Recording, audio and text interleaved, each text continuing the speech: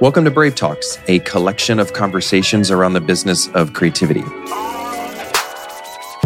I'm Anthony Reisky, the digital producer for Brave, and joining me is Gabe, the founder of Brave, and PJ Asatur, a filmmaker and storyteller. How are you guys doing? Doing great, man. Yeah, thanks for having me. So PJ, I've known you for, how long?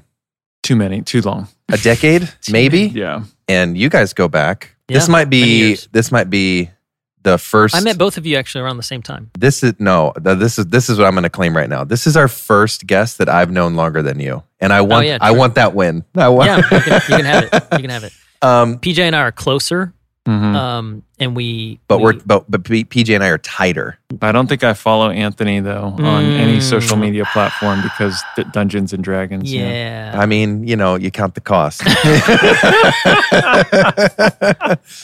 PJ, so even though we know you well enough to joke about tabletop role-playing games, Oh God. very serious can matters. you get our listeners caught up in just sort of who you are, tell us your story, and how you got to where you are today? Yeah, well, if you give me an hour, I'm happy to do that. No. Hey guys, PJ Asatur here. I am a filmmaker primarily, but also an entrepreneur and really storyteller. My story started back many moons ago when I was in West Africa and got to work on a hospital ship at 18 years old, loved photography, and sure enough, found myself, first day I'm on the ship for 6 months, National Geographic comes on board and says, hey, our photographer didn't make it. They think I'm the receptionist at the front, and they say, can you send your photographer on our shoot with us tomorrow? We got a story to run for next week. And I was like, yeah, sure. I'll send him. I'll tell him. I'll let him know. Is that your voice back then? That's your For sure. It's like high, still just my a voice. little higher pitch. And sure enough, the next day, we're in the operating room, and this woman has like a tumor the size of like a basketball on her face. Wow. And it's like this 18-hour surgery, and they're doing the filming, and they still think I'm the assistant. They're like, just let us know when he gets here. And I'm like taking photos, like, yeah, I guess I'm just filling in for now. But then I showed them the photos later, and they're like, holy crap, these are awesome. And sent them to them and got published in National Geographic at 18. Yeah. So that was the start into my crazy career. Moved to Australia for a year to learn filmmaking at Hillsong College, and then just been doing freelance work for really the last 10 years. Started in documentary, and then realized documentary doesn't pay for anything. So of course, then had to shift to commercial work. Worked with a company called Diamond View, which we did stuff for the Atlanta Braves and the Buccaneers. Got to shoot a Super Bowl. It's not a Super Bowl commercial, but it's about the Super Bowl. So I don't know if I'm a Super Bowl director or not. 100%. Why do you have to question that? Yeah. But I saw that on TV yesterday, and I was like, holy crap, that's my spot. Anyway, so yeah, I've had some cool highs in my career. I totally randomly had a YouTube channel that I grew with my dad, whose name's VoiceOver Pete, and we grew to 1 million subscribers in 6 months. So that was nuts. And I met Tom Cruise's producer on Clubhouse last week, and I cold pitched him on my movie and had a call with him the next day. He's really interested in the film we're developing. And so I got in touch with Ubisoft yesterday, and they're also talking about our movie. And then Epic Games is next week. So crazy stuff's been happening, but I'm along for the journey. So happy to be here, guys. You're like AMC stock. You're just taking off. No, GameStop. They're all, They're all going to crash by the time the podcast is released. In that way, you're not like them. No, Very probably different. that too. No, I hope not. PJ is really fun because whenever, we don't talk too often, but every now and then I'm like, hey, what's going on? What does work look like? And he's like, yeah, I'm, packing up, going out to a yacht because I have to do this, shoot for a yacht, and I have to spend the whole day on a yacht. Yeah, it's a rough life, but I survive. I love it. Oh, so we've been talking a little bit, and I think your story kind of draws us out and sort of illuminates us a little bit. But you've had this unique journey from freelance to agency. You've kind of been all over the board, and I think something unique about you and your story is that you've learned a lot. You have a lot of takeaways from that. So I'd love to just kind of hear some of your thoughts on maybe going back and forth on that continuum of freelance to agency, maybe even back, and what that's been like for you. Yeah, I think that's the certainly it seems like the starter question. If you're like, if this is Pokemon, this is your starter Pokemon. Like you have to figure out, you're a young artist / creator, do I want to work for an agency or do I want to work for myself? And they're both really legitimate options as we've seen. I've certainly floated back and forth over the years between the two because I think there's a lot of pros and cons to both. I would say one, it's a lot harder to get in bed with agencies because they've got low retention or high retention, low turnover for the most part. Sure. A lot of competition out there. Everyone's got, a camera or laptop or, whatever your entrepreneur creator role is. There's a lot of competition out there. So it's hard to get in bed with agencies. At the same time, it's hard to do freelancing because you have to have a totally different skill set than sort of your role as a creator for the most part. And so, you're doing sales, you're doing, a lot of bookkeeping, numbers, client retention, project management, all that stuff. So it's an interesting road. I mean, yeah, I'd love to open up. I mean, you guys know more than most on what's the right road. It's different for everyone, but there is some tips to know, for anyone who's starting out with that too.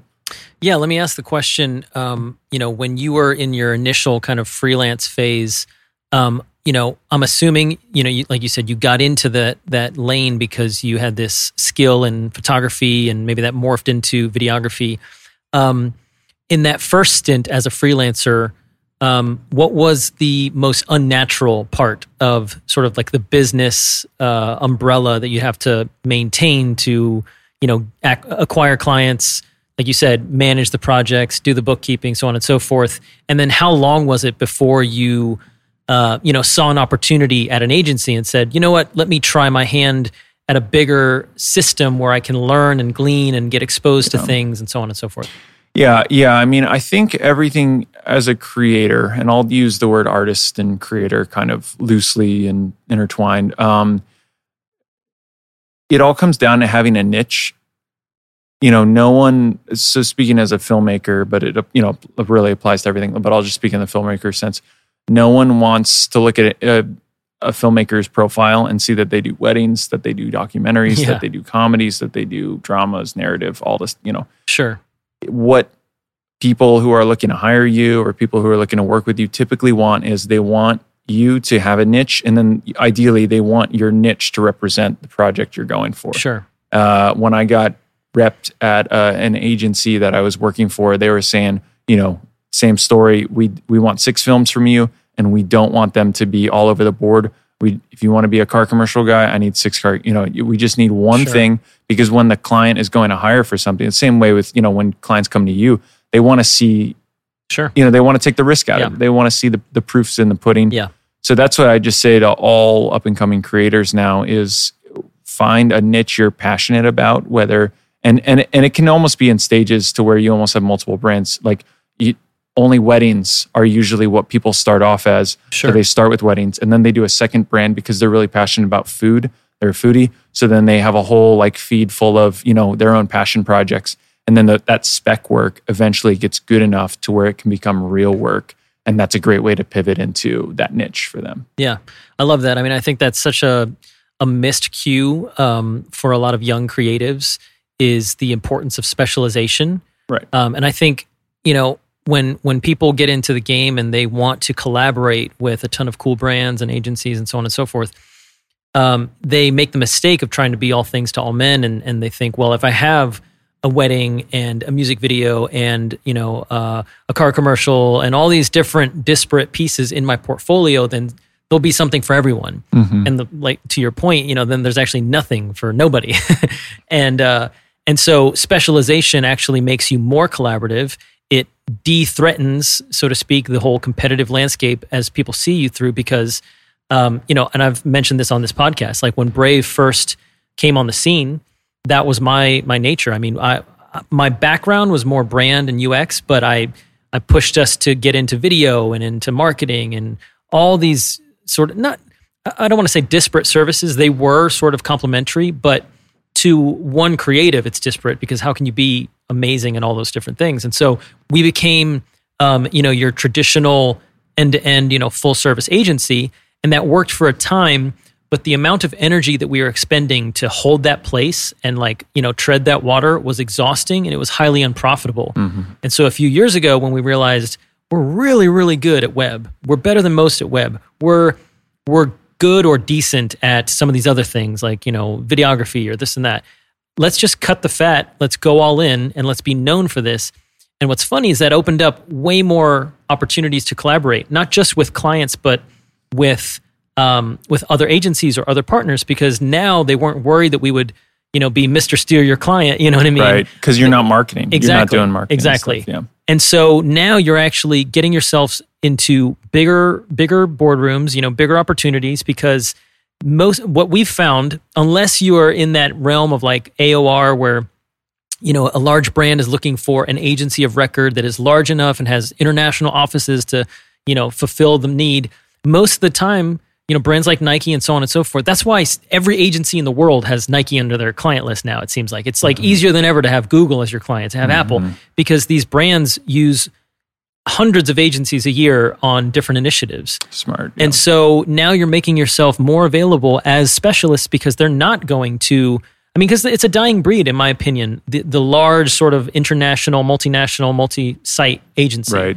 Nowadays, it's like, let's get the young group of like SEAL Team 6 guys and gals who have only focused on AR or VR, and we need to do this crazy activation, and they're the guys, Yeah, and now with the global landscape of so many and awesome like software development companies and stuff coming out of the Philippines, coming out of Vietnam, and all these sort of developing countries, you're right. The days of being a one-stop shop for everything are numbered, because it's going to be cheaper in many ways. Of course.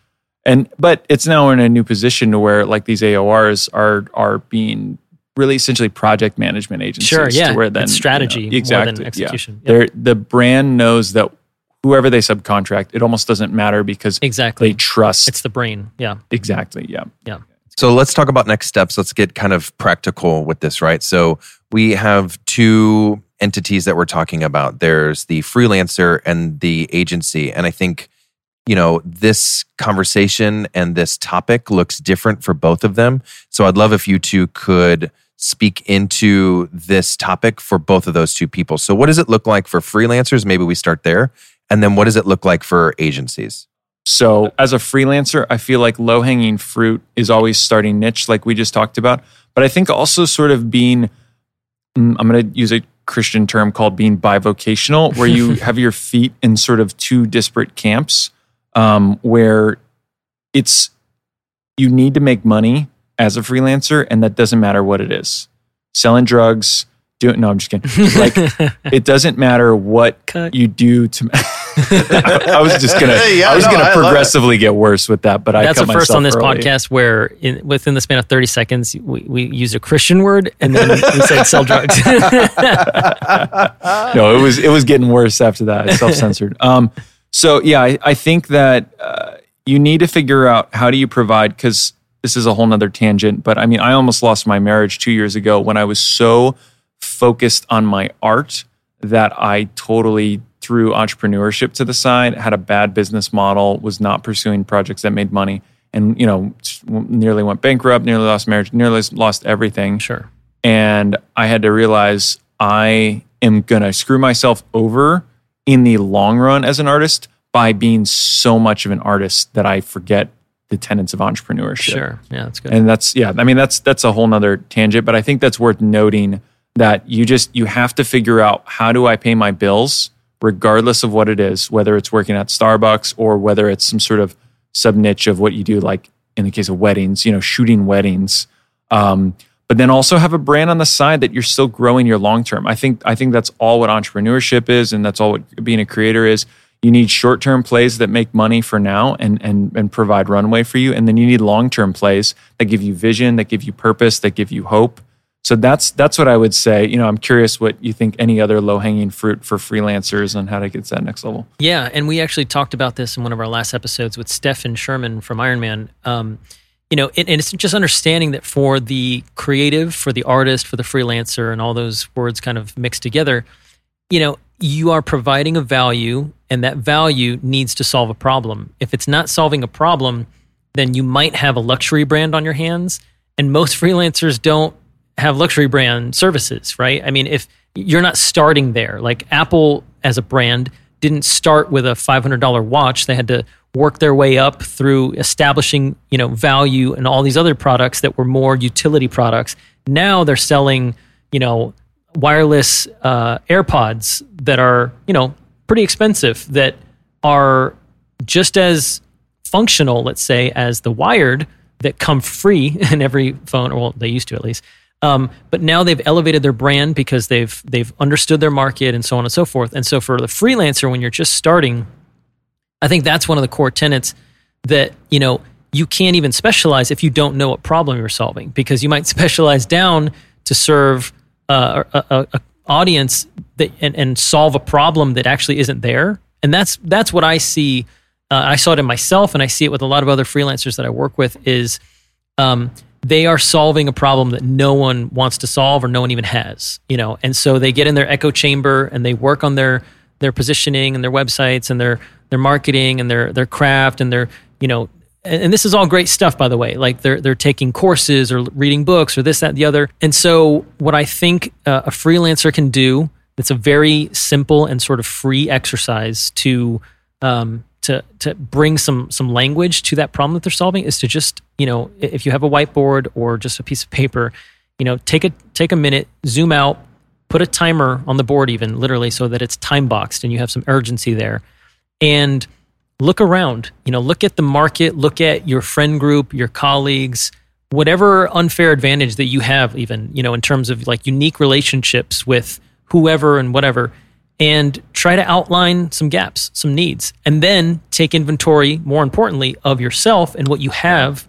on the shelf, and see if there's alignment, see if there's symbiosis. Because I also see, you could have a problem that needs to be solved, and you reach for the wrong product, so you've got the right problem, but you don't actually have it in your wheelhouse to give. And so an example of that is, again, in the early days of Brave, we were doing a lot of e-commerce, a lot of packaging stuff, and we started getting into like financial forecasting and building pro formas because we needed to help our clients sort of budget out if they were going to make money on this packaging or that packaging. And then once that packaging came in, we were doing drop tests to see if the contents of the basket of the package would withhold a certain amount of wear and tear. And there was a hilarious moment where like I'm outside with my iPhone filming a drop test in the alley here next to the office, dropping like glass in a box, and I'm thinking like, what are we doing? How did we get here?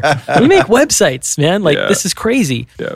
Now that project in particular, I mean, we did a great job and we shipped it and it was a success, but it doesn't mean that we had any business providing that value. And that was a problem that we didn't need to solve, that we could have partnered outward with, but again, we were trying to be all things. And so I think that first step for the freelancer of surveying the market, understanding the problem, surveying yourself, taking inventory of what value you have to give, and then meeting the two and packaging it up in great messaging, understanding that you need a clear value proposition. You need to get the message out. We could go on and go through the full life cycle, but I think starting there, like, what's the problem I'm solving, and can I solve it? That's good. Yeah, I think that's great. Really engaging the opportunities that are around you. I think we're all trying to find like our niche, our sweet spot, our genius zone with everything. Sure. And you're triangulating your calling, if you will, of like figuring out Venn diagrams of like, what am I passionate about? What are the opportunities that are around me?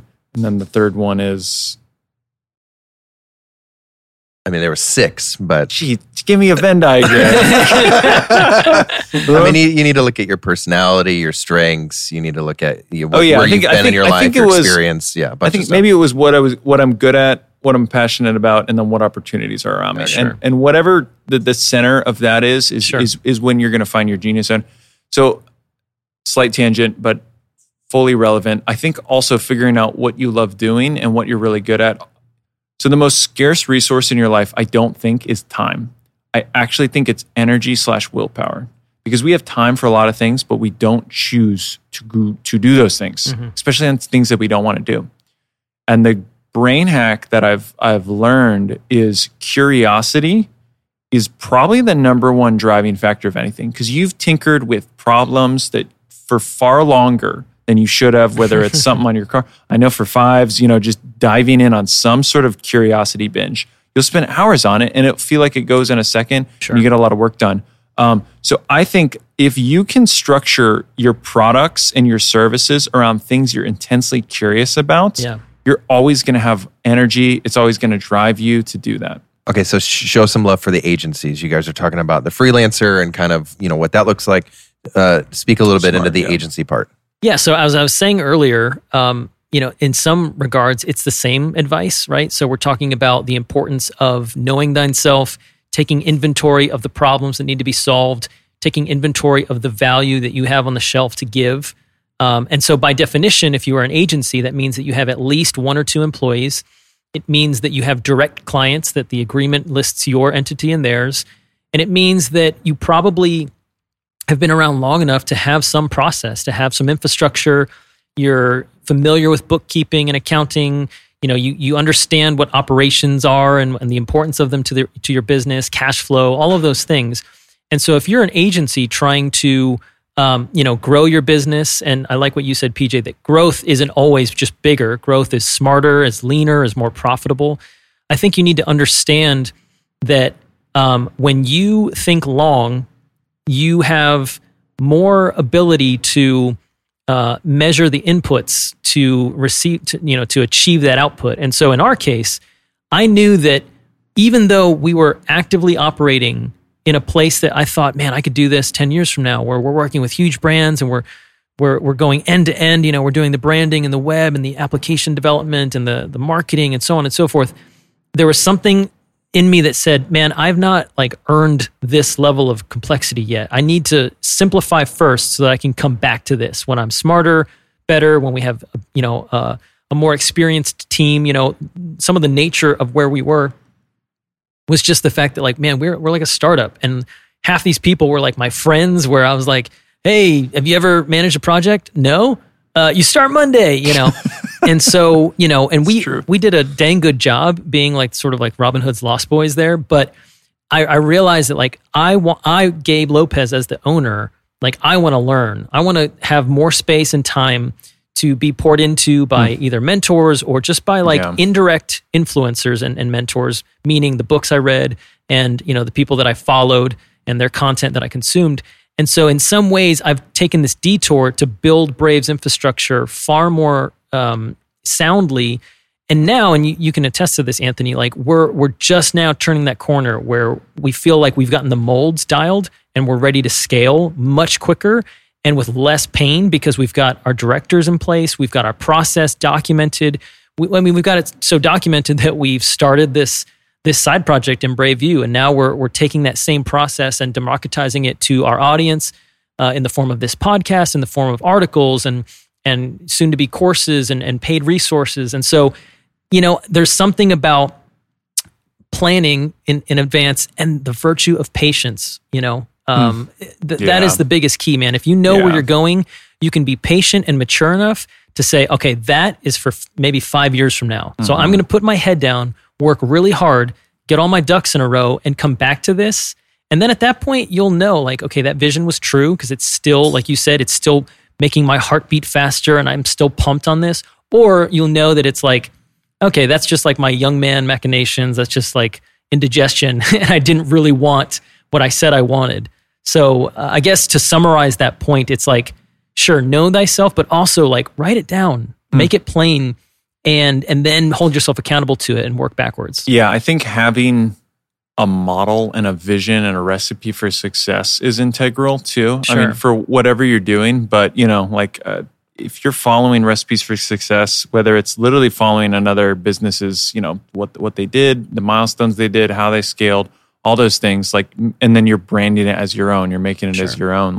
That's what, I see this a lot in the marketing space where, there's so many amazing marketing models of people who are really successful in doing e-commerce and all those things. Steal everything and make it uniquely your own, and powerfully your own, but it's same with business models, same with charting, success anywhere. I think you need to be following people who are stages along better with you, study them, break down how they're doing it, why they're doing it, so that one, your taste is elevated, so Sure. where you're not settling Yeah. for mediocre. That's good. You're really going up there. And then two, so you don't have to make all the mistakes of, running around. You're Exactly. you're on that trajectory following them. So essentially, agencies focusing in, freelancers leveling up. I think to contextualize that advice and to know that it's not, because I wonder if that feels wrong in both camps.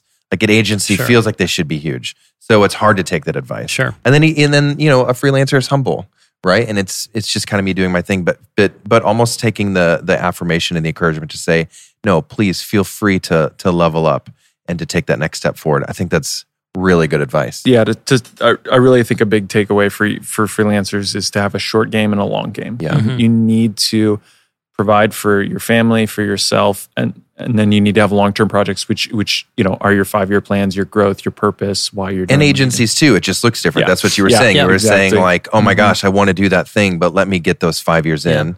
And then once I'm, kind of get to it and work hard and grind, let me check back in with me Yeah. in 5 years and see where I'm at. So I love that. I think both entities essentially at any given point either have a clarity problem or a competency problem. And so you need to kind of understand at every season, because it's not always going to be just one or the other. It's going to sort of oscillate between the two. Sometimes you just literally need to level your skill up because you're not going to get work if you're not doing good work. And sometimes, and I think we've been in this case more often, we've got a talented team, but we're just sort of lacking clarity. Like, what are we doing? What's our goal? What's our vision? What are we going to be known for? It's kind of like the hedgehog concept of like, what's the one thing that we're going to be better than everyone else at? and so, in that regard, I think it's literally the same step for both sides. It's just a matter of, understanding like, where is your drop-in point? Because every idea, and this is sort of like one of the tenets of our new website and our new sort of direction. Every idea has an origin, and that's clear. Like there's no debate about that, but not every idea has an equal or clear next step. And so that is the great work to discern what that is. Yeah. PJ, thank you for joining. Thanks for sharing this wealth of wisdom with us. I think this conversation was awesome. Grateful you made time for us. No, thank you guys so much for having me here. I mean, I've looked on from afar, for so many years at, just what you guys do. I think your taste is out of this world. And so it's just cool to hear the journey that you guys have been on over the last few years with finding focus. So it was just cool to talk about that today, because I feel like you guys really are living the journey. Sure. But you're still along the journey. So absolutely. yeah, I hope to be also practicing what I preach, and I'll keep you guys updated if I make a movie with Tom Cruise soon. Thanks, dude. That's awesome, man. Thanks for coming. We hope you enjoyed listening to this podcast as much as we did making it. Thanks for listening and joining in on our conversation. Brave Talks is an extension of BraveU, an online learning platform for creative professionals. For more resources on the business of creativity, head over to brave.university. There you'll find articles, downloads, and courses to help you unlock better work through better process. If you like our podcast, it'd mean a lot to us if you gave us a quick rating and a review on whichever podcasting app you use. And finally, be sure to subscribe so you are notified as soon as the next episode is released.